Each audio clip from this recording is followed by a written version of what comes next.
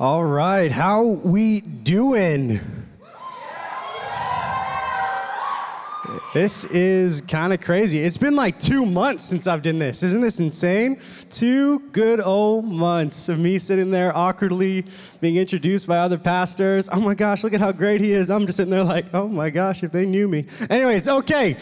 We are in the beginning of a new series called Life in Distortion. I know that video was all kinds of like emotional. Tears are probably erupting all over the room and whatnot. But the whole point and the premise of all that we want to do for the next couple weeks is this. You, maybe a follower of Jesus in the house, are in the middle of a quite, maybe a difficult season. You're in high school, and you are trying to live this whole following Jesus thing out. But you are surrounded by other people or other things or an environment that does not play by the same rules. So the question is, how do you do that?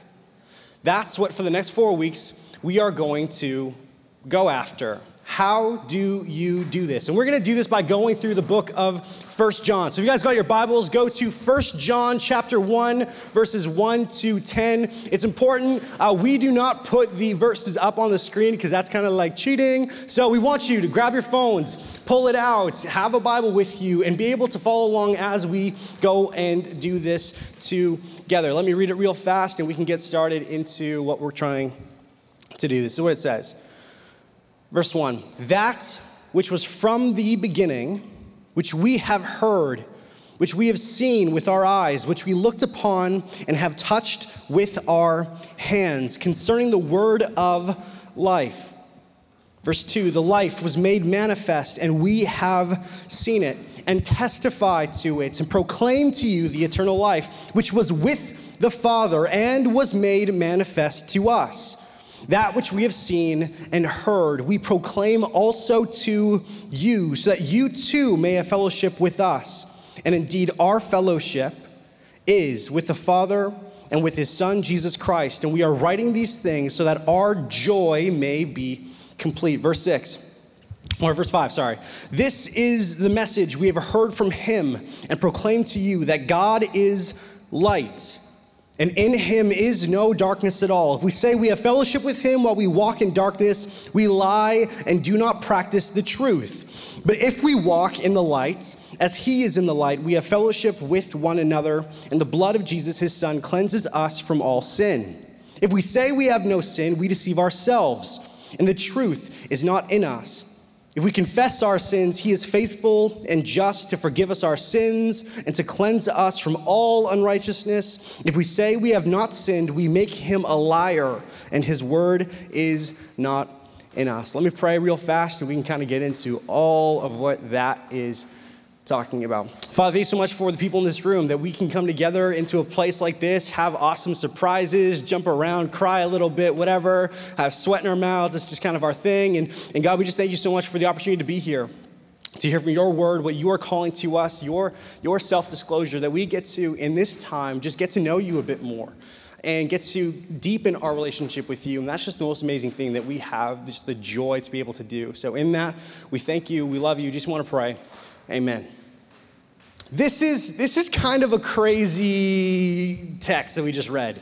It's kind of everywhere. Maybe it was a bit confusing. We're going to try our best to kind of break down what this is talking about. First off, what he says, that which was from the beginning. Okay, John's talking, that which was from the beginning. The subject of whatever he's talking about was always there from the beginning, which we have heard, which we have seen with our eyes, which we looked upon and have touched with our hands, concerning the word of life. So whatever this subject is, whatever this thing we're talking about, John is saying, this guy is saying, and I've heard it. I've seen it, I've touched, I've felt it. He is the very evidence of whatever he's talking about. I've seen it, I've felt it, I've touched it tangibly. It's been right in front of me. He says this, verse 2, the life was made manifest, and we have seen it and testified to it and proclaim to you the eternal life. Let's skip down a little bit and go to verse 5. This is the message we have heard from him. Proclaim to you that God is light, and in him there is no darkness at all. It's interesting at this time because what you got is, imagine this guy, he's in ancient like Roman times, and you guys, have you ever seen like Hercules, the movie or whatever? You know, Hercules, big bulging biceps, like the butt chin, and he has like the Superman curl, whatever, and he's in with all of these other gods. There's a Hermes and Hera and Zeus and all of these guys, Poseidon, all of these different kinds of Greek gods, and in that type of mindset, what a god was someone who was kind of ethereal. Like he's kind of, you put your hand through him and whatever, and he shows up, and it's kind of crazy. If you ever read like the Percy Jackson books or whatever, it talks about this. It talks about how the gods came to Earth basically just to like impregnate women and then take off. Like talk about the worst fathers ever. Anyways, so they go and do that, but what this is talking about is kind of pushing back from the mentality that everybody else had. The mentality they had is gods kind of show up and they take off. This is saying, no. It's not just you kind of put your hand through it and it's kind of gone, it's kind of ghosty. No. We've seen it. We've heard it. We felt it. It's right in front of us. Life itself was right in front of us. Now, obviously, we're in a church, so we kind of know who John is talking about at this point. It's Jesus.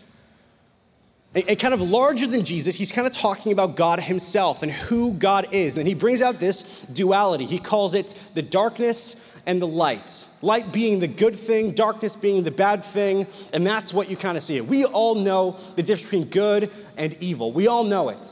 I told this story a couple days ago, and I'm willing to share it again. When I was 12 years old, is anybody here with me who just absolutely hates the dentists? Okay, I hate the dentists. For me, dentists are demons with flesh, okay? So when I was 12 years old, I'm going to like a pediatric dentist, which means like a bunch of 5-year-olds are running around it and I have commitment issues. I need to stay with my joint. I can't take off. So all of a sudden, I go into this chair. And I'm sitting down in the chair, and if you know me, I'm a rebel without a cause. You know what I mean? I'm sitting there, and this guy sits me down into this chair. He says, "Hey, we need to take out some teeth." And I'm like, "No, you ain't." He's like, I'm gonna have to take out some teeth. I'm like, "Sir, I'm gonna punch you in the throat if you ever say that to me again." And he's like, no, sir, we're gonna have to take out some teeth. And I'm like, okay.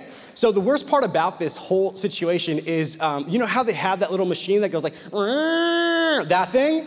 And all my mind runs to is like that classic girl who runs towards the chainsaw in all the murder movies, you know what I mean? Like that chick's about to get just blood spatters, the whole shebang, and I'm going, that's me right now, this dentist. I'm gonna die via the mouth, right? This is awful. It's a horrible situation. So in my mind, what begins to happen is this text is running at me, right? Because I'm looking at the dentist, and what do I think?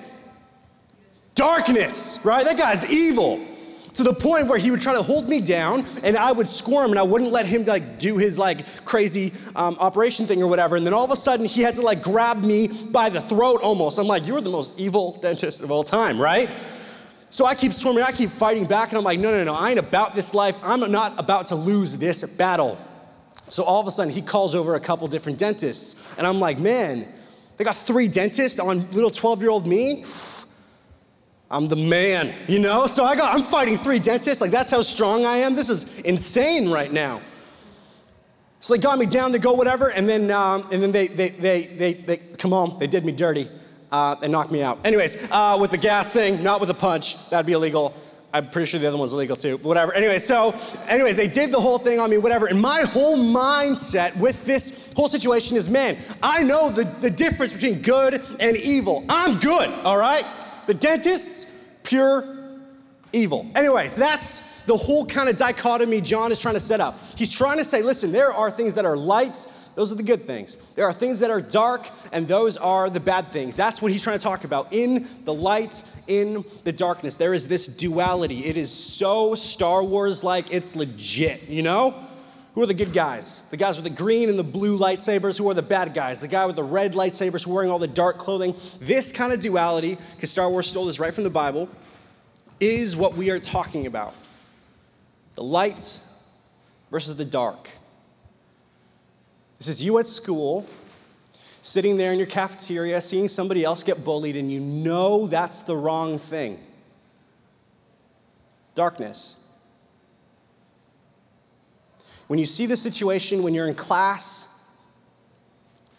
The exam's going on. You studied your butt off to try and get the good grade. You look to your side and you see that, that one guy who pulls his phone out of his pocket and starts answering all the questions. And you're trying to figure out, what do I do in this moment right now? Do I say anything? Do I not? Do I go help the kid who's getting bullied? Do I not? Do I look at people who are going through such a rough time? What do I do in this situation? There's all these people around me at school where, man, I'm a follower of Jesus. I love him. I love his rule, his reign, everything that he is, that he embodies. But how do I do this? How do I be a light in dark places? How do I embody or imitate exactly what God is? If God is light, then what do I do in this situation? What do I have to think of in this situation? Verse 6 is interesting because it kind of gives us an even deeper picture of what light is. This is what it says, verse 6. If we say we have fellowship with him while we walk in darkness, we lie and do not practice the... What do you think should happen there? If we say we have fellowship with him while we walk in darkness, we should expect to read, we lie and do not practice the light. But it doesn't say that. It says, if we say we have fellowship with him while we walk in darkness, we lie and do not practice the truth. So there's something about light and there's something about truth that go together. They're alternate mentalities. One who wants to believe the right way of what it is to be human, and the other way of saying there's a completely opposite way of how this is. For sake of what we're going to call it, John says light and dark. What we're going to call it is the rule of Jesus versus the rule of the empire. This is what we're going to call it from now on for the rest of this series, the rule of the empire. It's the darkness kind of mentality. And when does this start? When does this whole thing begin? This whole thing begins in Genesis 3, when God says a clear command to Adam and Eve, do not eat of that fruit. And what does the serpent do? The serpent comes in and he skews the truth. That's the very thing he's trying to attack. He's trying to attack the truth. Darkness, empire. Then God says, listen, you fell into that mentality, into that attitude, and now we can't do this anymore. We got to separate ourselves because you're in the empire mentality right now, and he pushes them out. And then all of a sudden, what begins to happen is they have a couple kids, right? And this is the very first instance where both of these mentalities begin to clash with one another. Cain and Abel. Cain gave an offering that God saw that was pleasing to him, and Abel did not.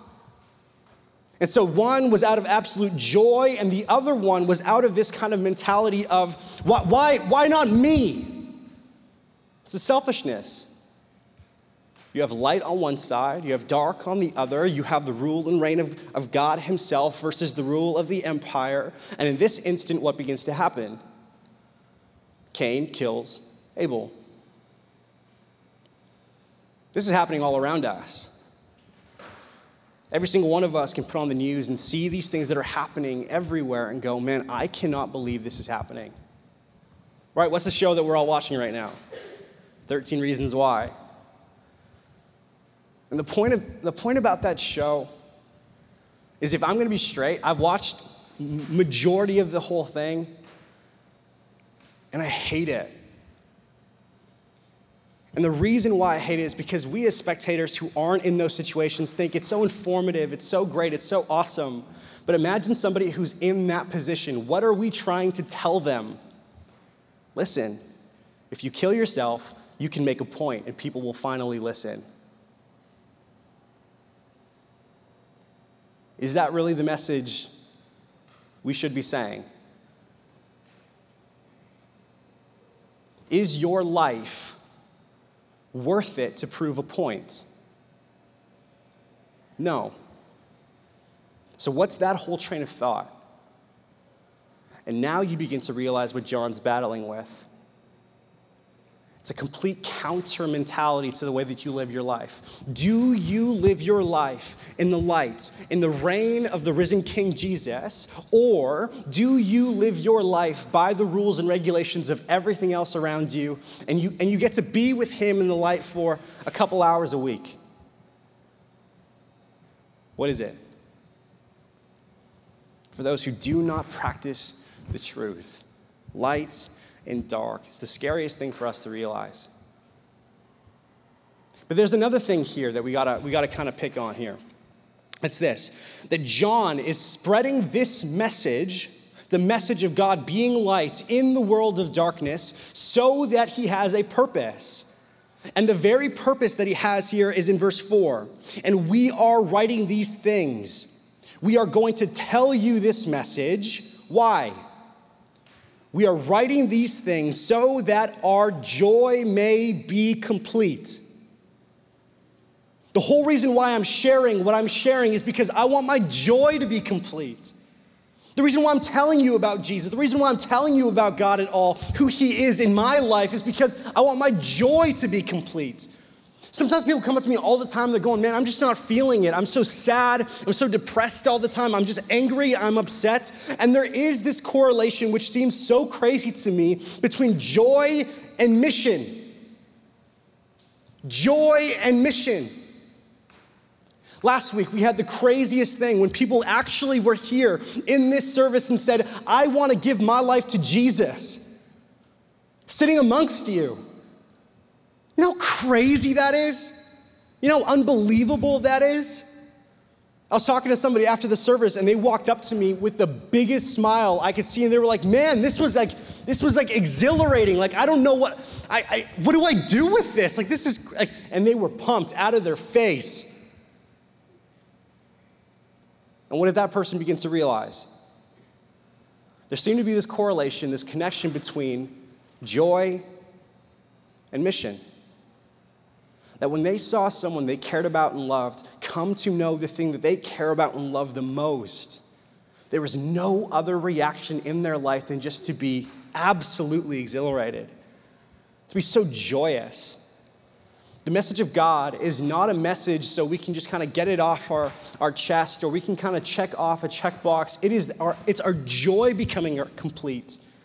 It's not only has he changed you, but he's moved you in such a way that you want to go then and change others. Your joy is different. Now the question you have to ask is, if you are in one of those ruts, what does mission look like in your life?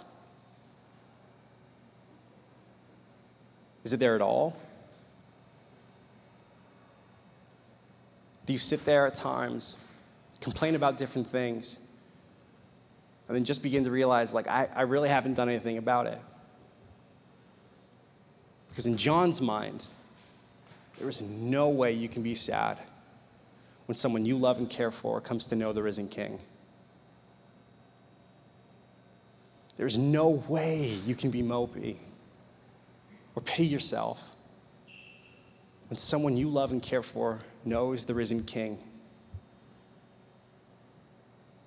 So what do? You are the light.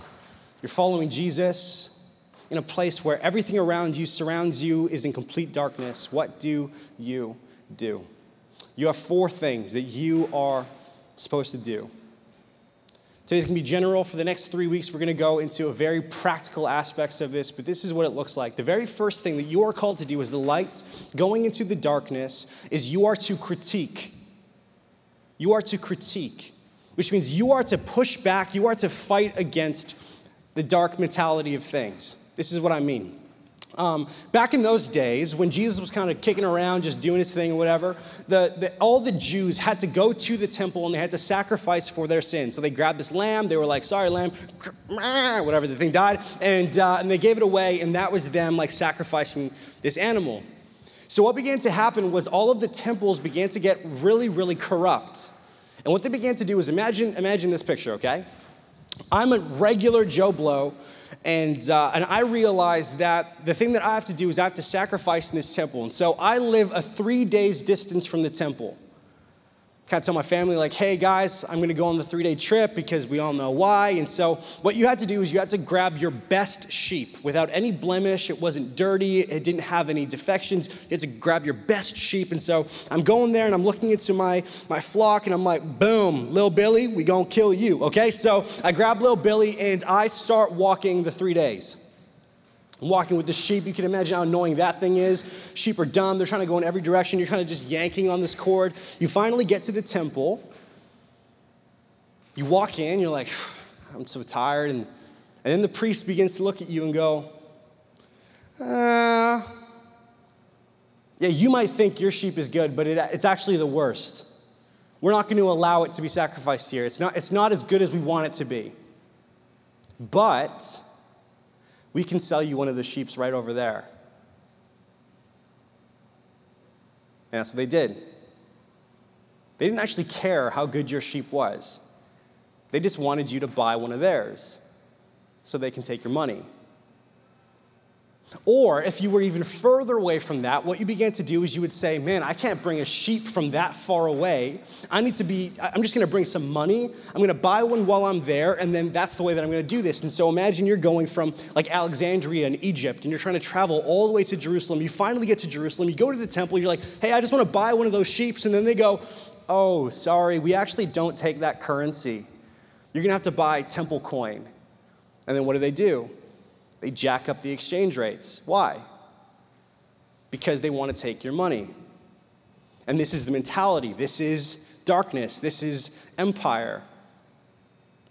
And then that gives us light as to why Jesus one day shows up to this temple. He sits there, he looks at everything that's going on, and what happens to him? He's furious. He's angry. He gets so mad that he sits down. Imagine this, the account that he sits down and for however long starts making himself a whip. And then he gets up in absolute fury, starts flipping all of the tables of all of these people who are stealing the money from innocent, regular people, loses his mind in there, starts screaming it and going, why are you making my father's house into a house or a den of robbers? Why are you doing this? And the very first thing that Jesus shows us about how to live as light in darkness is critique. Because there are things that are happening around you does not mean that you have the right to stay silent. If your friend is going through suicidal thoughts and you don't have the guts to say anything, that is not light in darkness. If your friend is going through things or doing things that you know that will harm their life, and you step away and disconnect yourself from those people, that is not love. That's cowardice. That is not strength. That's weakness. I had a friend one time where I saw him and the way that he was acting was so inappropriate with girls. He would go to the clubs. He was all over Tinder. He was trying to get girls, sleep with him all the time. I grew up with him. He was going to the church, and I had to go up to him one time, and I remember this, and I never wanted to have this conversation. Why would I want to do this? To sit down with my friend and talk about these things with him. And I remember sitting down at the Starbucks with him, and I'm going, I might lose a friend over this. And we sat down. I looked at him in the face, and I said, hey, listen. You have to be real with yourself. There are too many Christian guys that go around saying that they're legit, and all they are is a joke. And my fear is that that's what you're becoming.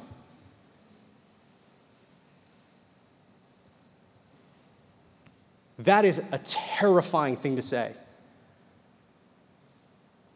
But why did I say it? Because that's what love looks like.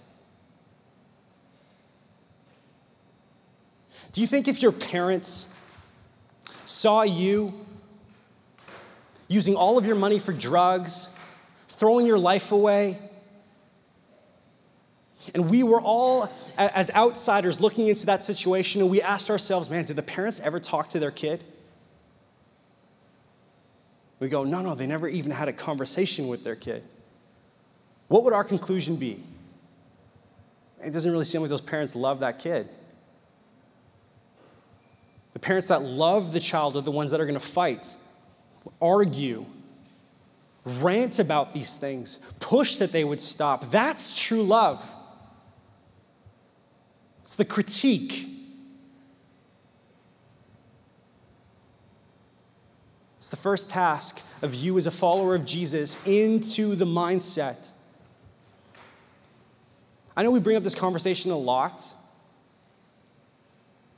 The things that you do alone in your bedrooms, if you know someone else is going through that and you kind of just let it slide, knowing that that thing is going to ruin them for the rest of their lives, ruin future marriages, and you do not say a single thing, that is your job as a follower of Jesus. To be exactly like he was. Not to get angry or upset because you hate the individual. No, that's not what he was doing at all. Jesus did that out of love, out of care. And that's what we're called to do as well. The second thing to do when you are light, living in the darkness, is non-collaboration. Non-collaboration, which means you do not do what they do. But that does not mean that you disconnect yourself completely. This is what I mean. I remember when I was in high school, I had this big, crazy life change in 10th grade, and all of a sudden I began to ask myself these kinds of questions, okay? I go to a public high school, Qualton Park, it's all kinds of scary, everyone's on drugs all the time. What do I do? I remember walking up to my youth pastor and going, okay, all my friends keep inviting me to all of these parties, what do I go and do? He told me the craziest thing I've ever heard. He looked me in the face and he says, keep going. I was like, what? He said, keep going. I'm like, bro, you're going to get fired. He said, no, I want you to keep going. I was like, okay. And then he said, but I want you to be different. Okay, well, what do you mean? He goes, when everybody else is there getting drunk, trying to hit on girls, trying to do whatever it is that they're doing, I want you to be different. I want you to go to those things, and I want you to picture that you're kind of the parent at the party.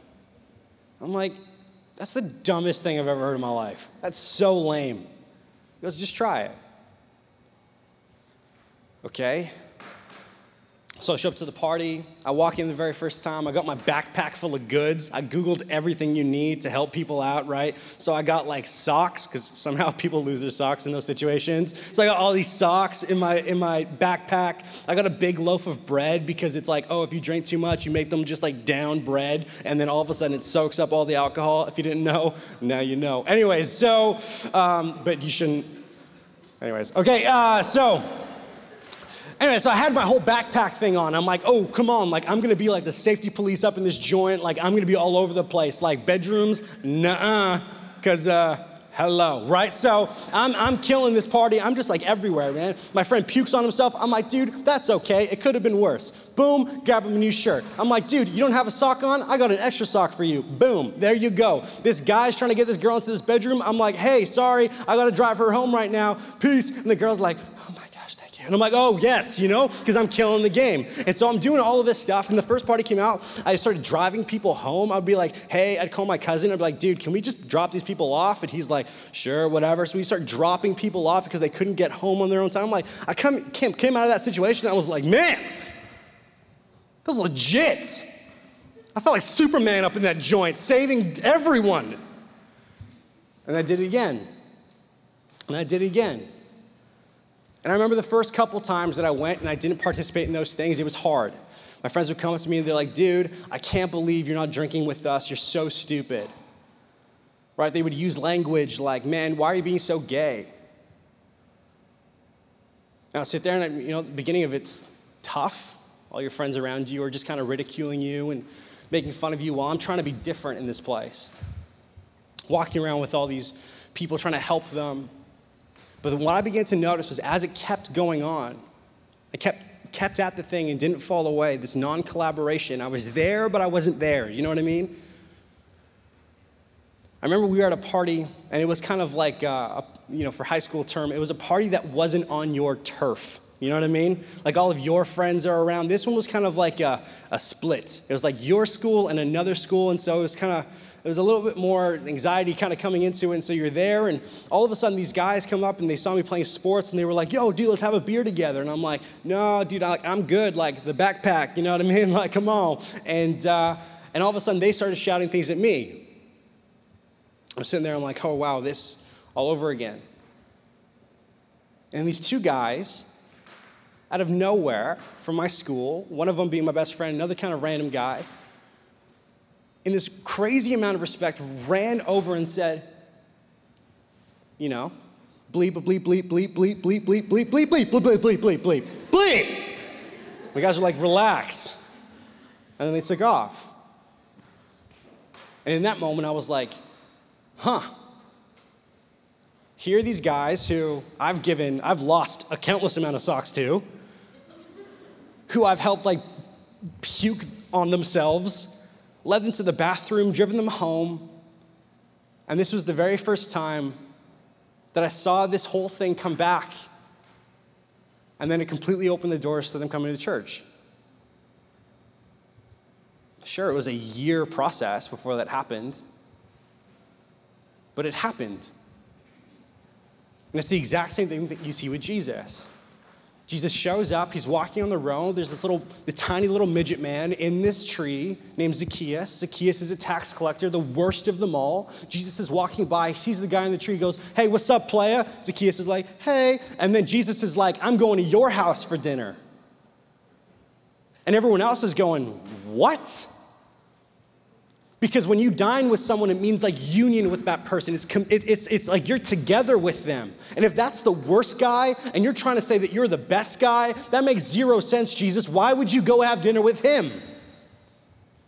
And yet Jesus' interaction with this guy is so powerful that when he gets out of the tree after this little midget guy was stealing everyone's money, they have dinner together, and he comes out of the interaction with Jesus going, I'm going to pay sevenfold everything that I've taken from everyone. You know what that is? That's light being in the dark. It's light being in the dark. The third task that you have of being light in the dark is witness. Sometimes I meet Christians and I'm like, if you're the face of Christendom, I don't want to be a Christian. Do you know what I mean? There are those people who are like, yeah, I love the Lord, Jesus, the risen Messiah. I hate everything.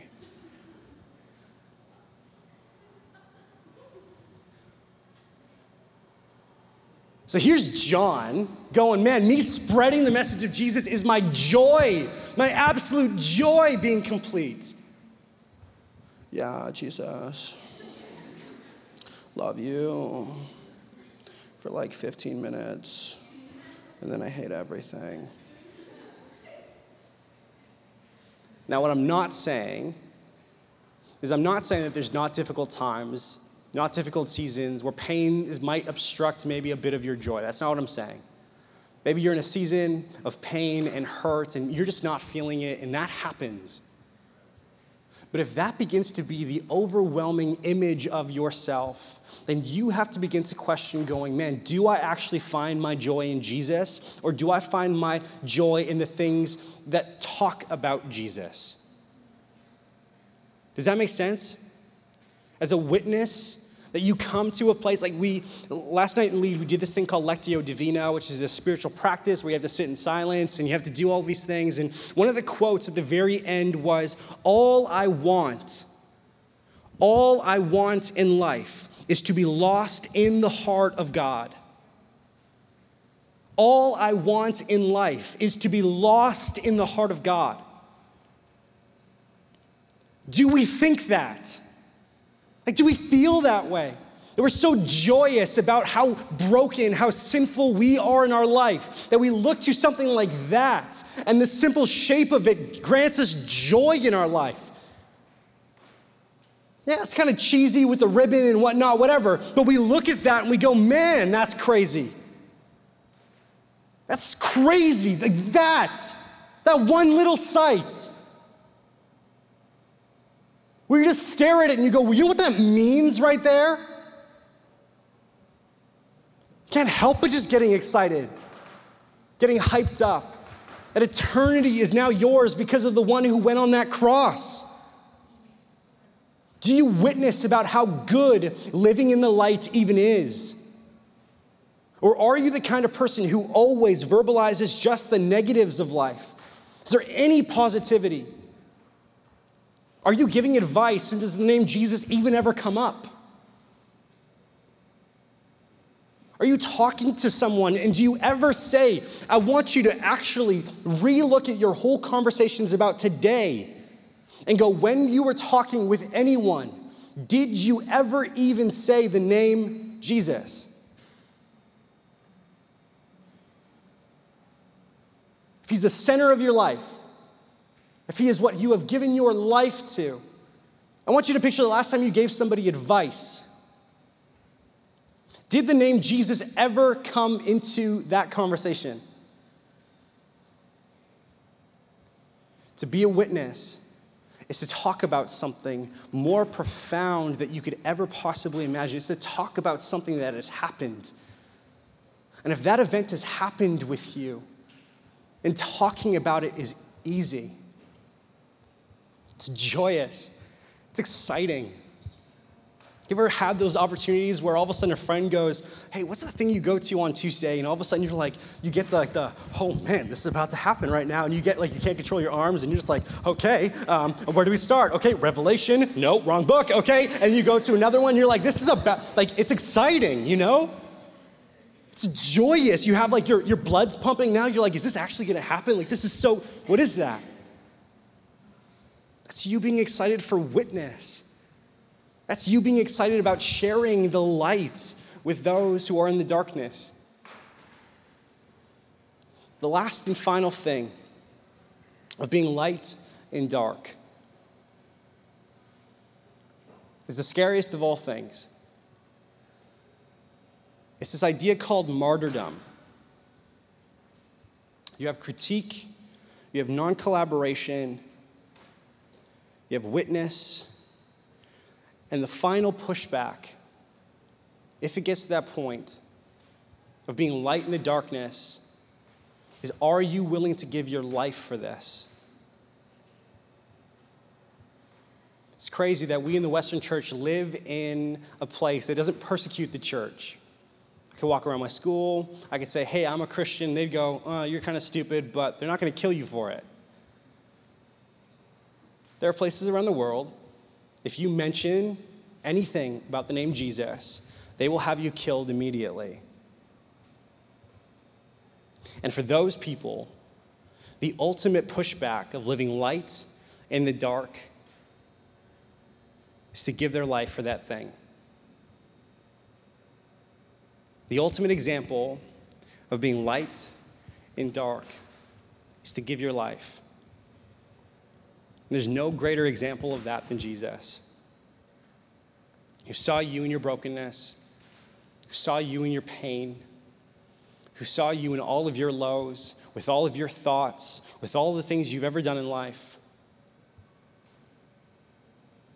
You stand around and you constantly question who you are, the labels that you give to yourself.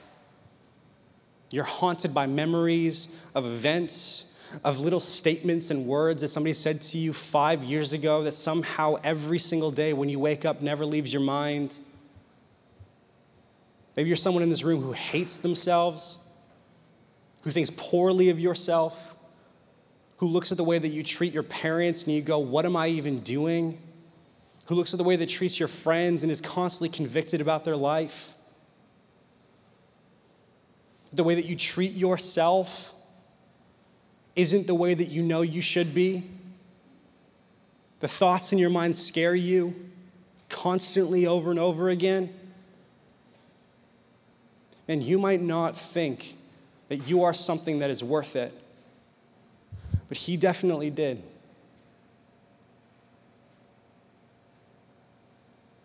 No matter what you think about yourself, the final pushback is someone giving their life. And that's exactly what he did for you. True light in darkness is that God gave up his son so that those who believe in him may have eternal life. Light in the dark. That's my challenge for you this week. That you would spend your time this week being the light in the dark. For the next couple of weeks, what we're going to do is we're going to be showing a couple testimonies and videos of people who are in the struggle right now. We're going to show a video, and then we're going to give them some time to open up here and to speak about their struggles.